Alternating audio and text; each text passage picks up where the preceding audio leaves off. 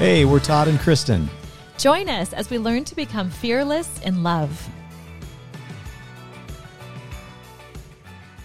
Welcome to the Fearless in Love podcast. We're glad you've joined us. And Kristen, this was kind of a big day. We sent our youngest son off to college again. He drove away. Yes. So how are you doing with that? Oh, it's so bittersweet. He's such a joy, and it's always so hard to see him go. But the Lord has him in great hands, and he will thrive. He'll do great. So it was very tearful and emotional for all of us. But we'll see him in 2 days. We're going to go help move him in. But he has a long road trip ahead of him. So anyway, it's always hard to see him go. But it was special. Yeah. Yeah. It was. So, well, you think you're up to this? It's another time for you to shine. Last week you had the opportunity. Today you're going to just continue the discussion about femininity and whatever else is on your heart here. So have at it. Okay. Now I'm excited to share. Okay. So last week we were in Ephesians 5 verses 22 to 24. And I'm going to read them just as a quick little review because I think it's really important to just kind of review what we talked about last week because it goes so beautifully into this week. So it says, for wives, this means submit to your husbands as to the Lord. For a husband is the head of his wife, as Christ is the head of the church. He is the Savior of his body, the church. As the church submits to Christ, so you wives should submit to your husbands in everything. And as we looked at this last week, hopefully our listeners listened last week, we see where it says, submit to your husbands as to the Lord. And last week we talked about that. That piece is really, really important as to the Lord, because as we develop that deep relationship we talked about with the Lord, that's when we realize how much he loves us. And when we realize how much he truly loves us, that's when it is just a natural overflow and very easy, when we truly understand that, to be able to submit to someone that we completely trust and we know that he loves us. And so then we can translate that over to our husbands. And we talked about how as we truly get to know our husbands and truly develop that deep, intimate relationship with them, seek a deep relationship with them and really know they're a good-willed man who truly wants to love me well, you realize, I think, how much more your husband actually truly wants to love you well, and he does love you.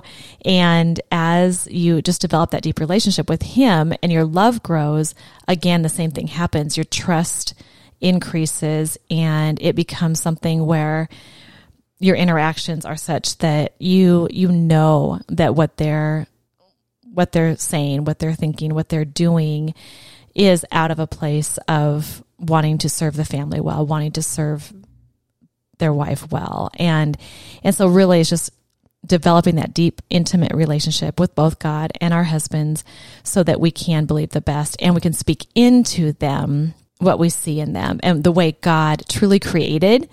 God made you an amazing, strong, powerful, loving man who serves his family well. And for me to be able to speak that into you is just really powerful. And so that's a little piece of what we talked about last week. And I just want to kind of continue in that. And then we'll move into how the feminine comes out of a woman. So how are you doing so far, honey? Great. Oh, good. Okay. Well, when we look at Genesis 1 verse 27, it says, so God created human beings in his own image. In the image of God, he created them, male and female. He created them. So we can look at this and go, okay, God created male and female to image God, to show who he is to the world. So he didn't want to just do that just through man or just through woman. He created both man and woman uniquely to show who he is. There is a difference between how a man shows who God is and how a woman shows who God is. So, but they both do. They both are meant and made to represent God. And what if part of the role of helper, because we also know that God said it was not good for man to be alone and that he wanted to make a helper for him. What if part of that role of helper for the woman is to help our husbands live out who God made them to be? Because who God created us to be, like for a man to represent God, be the giver, the lover, the powerful man, to represent who Jesus is, that is possible. Yes, we live in a sin-filled world, but Jesus came to bring new life and to restore us back to his original design. And so if a wife can look at her husband and see the goodness of how God created him and can speak that into him, and that begins to come out of a man more and more, the goodness, the power, the believing in him, that is going to bring out more of the man in your man. And as we could see from what we've studied in Ephesians 5, men are called to love their wives as Christ loves the church. And so God believes men can do that. They have what it takes from the way God made man to be able to love their wives as Christ loves the church. Of course, not perfectly. Of course, not the way Jesus has done that. But he can love them. I mean, he can be a picture of that. So I think if us as women can pour that belief into our husbands, that is going to just help the created order, what God created as the order for things to function fully in this flourishing way that he designed. Everyone's going to be better off. And when we think about how men are to love their wives as Christ loves the church, you think about, how did Christ love the church? Well, Christ was, yes, he was loving, and we've talked about that a lot. Very, very loving. And he's also incredibly powerful. And I thought about the example of when Lazarus died, and he went and he was with Mary and Martha, and he was weeping. He wept with Mary and Martha. So that just shows how loving God is and how he cared so deeply for them. And then after he wept with them, what did he do? He displayed his power by praying and asking God to raise Lazarus from the dead. And so it is by the power within Christ that Lazarus came forth. And so Jesus is both powerful and he is loving. And that, I think, is what is really important for our men to understand and for women to understand, that men are hardwired by God to be both powerful and loving, to lead in love, be the giver, and be powerful. But remembering that power is through love. And that's what changes things. I think people are so afraid of the thought of a man being powerful, but really, women really actually want that. But they want it to be in love. And the reality is, when women feel loved by their powerful man, I mean, they feel completely safe and secure. When a woman feels genuinely loved, she will easily be able to trust her husband or trust the man in her life, which makes it so much more easy to submit. So I think that's extremely important to understand. And what happens is, so many times women feel the opposite of that. They feel a sense of rejection from their spouse. They sense that they feel unloved by their spouse.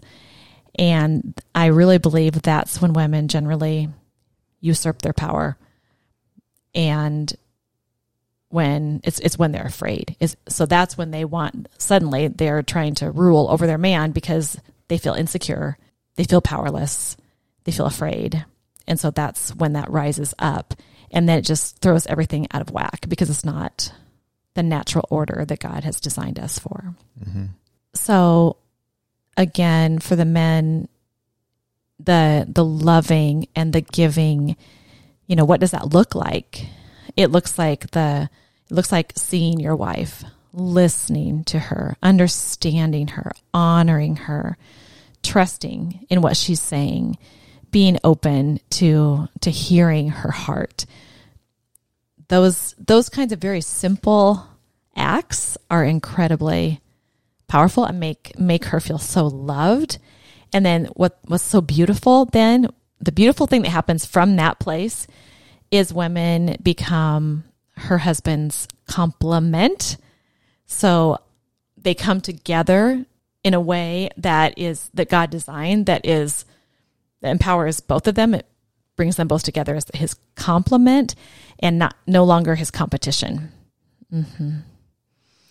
And so when that happens, then it gives the opportunity for the woman to thrive in her femininity. If she feels safe, if she feels secure, she feels like her man has all the strength needed, where she just feels, and she knows that she's loved in that place, she will feel like, I can just be myself. I can just be who God created me to be, and I can let my feminine come out.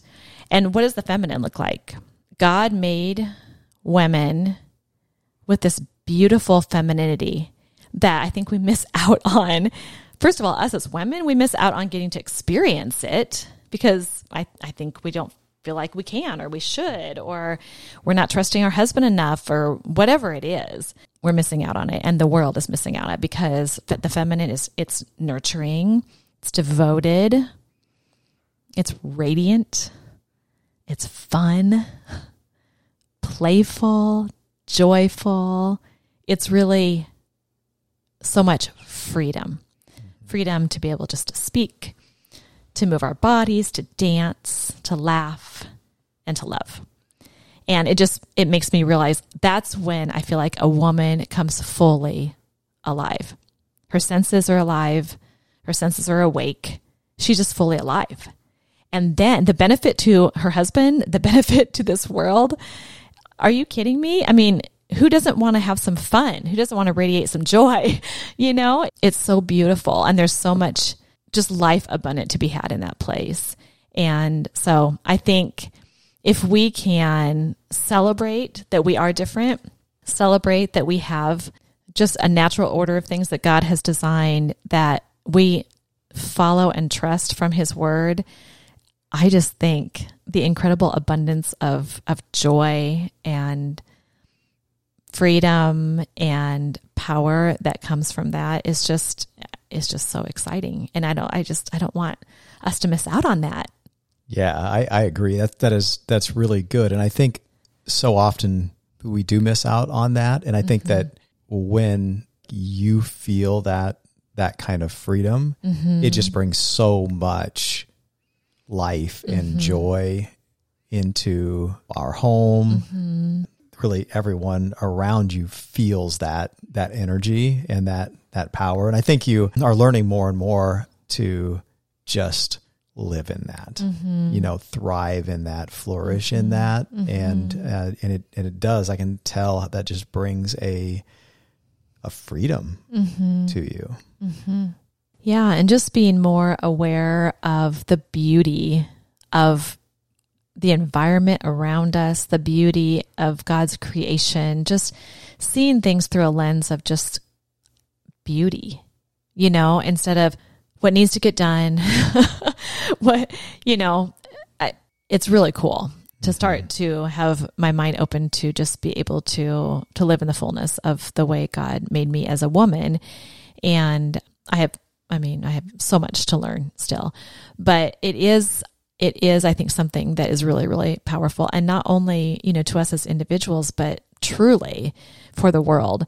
And I think, obviously, God's word is right and true. And so this if we follow this design in the way he has called us to, the world will see more and more of what the relationship is between Christ and the church. And there is, heaven is going to be beyond what we can dream or imagine in the fullness of joy and intimacy and beauty. And why do we think on this earth life has to be just so, I don't know, full of stress? And I really believe that we can show just the joy in husband and wife that does reflect also the beauty of relationship with Jesus.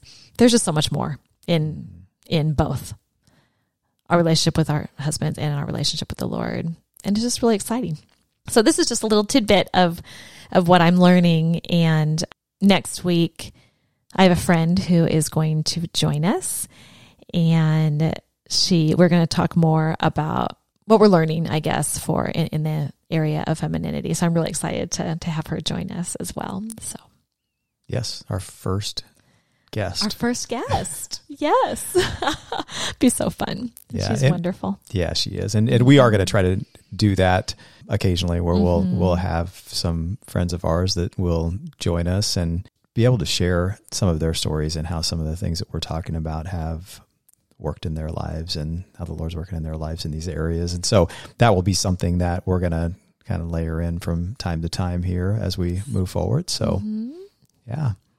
Well, thank you so much for sharing. And we do look forward to kind of continuing this another week. And we look forward to having you take the journey with us. And hopefully you are having the opportunity to generate some discussion among yourselves with the things that we are talking about. We really encourage you to do that. So thanks for joining us, and we look forward to seeing you next week, or talking to you next week. And so until then. Together, let's learn to love fearlessly.